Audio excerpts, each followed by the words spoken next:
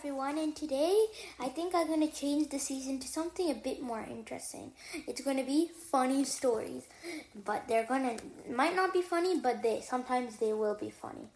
So let's go to, I have a few stories here.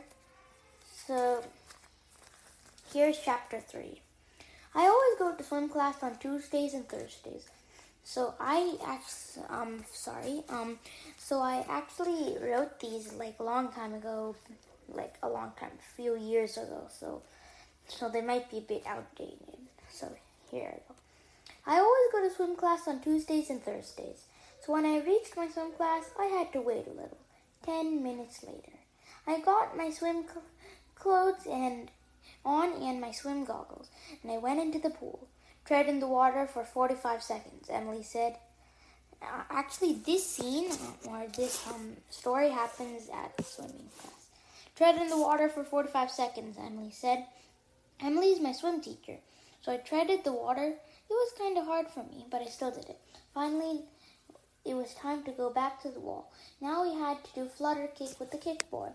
So when it was my turn to do flutter kick, Emily said, "Ready, set, go." So I pushed off into the water. Bubble, bubble, bubble. I was blowing bubbles in the water. Yes, finally. I finally reached the middle of the pool. Now I have to go back to the wall. Bubble, bubble, bubble. Whoosh. When I finally reached the wall, I was not that tired. I did the same length, but with different types of strokes. These strokes were freestyle with the board, back streamline, backstroke, and breaststroke. 15 minutes later, finally, when I got out of the water, I was still not done with swim class. We had to do 2 types of dives, a kneeling dive and standing dive. When it was my turn to dive, and Emily said, "Ready, set, go." So I dived in and I went really deep. Boop, boop, boop. I went deep and then went all the way to the surface. I swam back to the wall, and when I did it, it was time to go back home. Okay, so that's a really nice story. And there's this other story I wanted to show you. It's a bit crazy. Chapter 5, Late to Home. Ding, ding, ding. It was time to go back home from school. "Have a nice day, Joe." That was what Mrs. Judd said. And also at school, people called me Joe. That's my nickname. Today, my mom told me she would pick me up by car. Usually, I go by bus.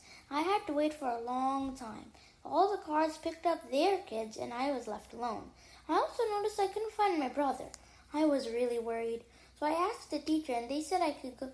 My brother was on the bus. So the teachers got him off the bus, and he came to me. "Why did you go on the bus?" I said. "I thought I had to," my brother said. But that wasn't the last problem. Our car did not come. The teacher told us if it did not come after a while, then the office will call our mom and we would wait. So it did not come, so we went to the office. While we were going to the office, my brother told the teacher how many Pride tickets he's got. Is that what matters right now? Pride tickets are if you do good, you get them. So when we went to the office, the teacher told the office people that our mom didn't pick us up. So the office person called our mom, and she said that our mom will come and pick us up. We just have to wait a long time, just sitting. 10 minutes later, I was looking out the window and I saw my mom. I was scared that my mom would be mad, but when my mom came, she was in the middle. After she signed in, we went back to the car. "Why did you not go on the bus?" my mom said. "I thought you said we should go by car." She was really mad. But then I realized I got me and my brother in my trouble. I felt sad, so we went back to the car and I sat down. I thought about the lesson I learned today, and I knew that I would never do that mistake again. When I get home, I sat and read a book. I hope I would never make that mistake again. So that was just a small story. So these are what I just wrote in my journal just for fun, I have a diary, but I write in it actually a lot, but not this much. So, just a quick thing. I just wanted you to tell you a little bit about myself. So, I love to do speed cubing, do night to type mostly, and write in my journal. Writing is one of my favorite things to do. So, last episode we talked with Victor Amthraj, who's my brother. So, we talked with him, and looked like I can't get in contact with other podcasts so they can talk to me.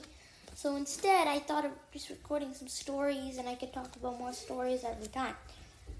And by the way, let me just tell you one more quick story about how my business started. So, at first, I wanted to become famous. Well, lots of people want to become famous. Yes, lots of people want to become famous. Anyone can try to become famous, and including me. But I figured out I wanted to be one that actually succeeds. Not someone who just like, oh no, the business is down, and then I fail the business. I want to be the one who actually does it.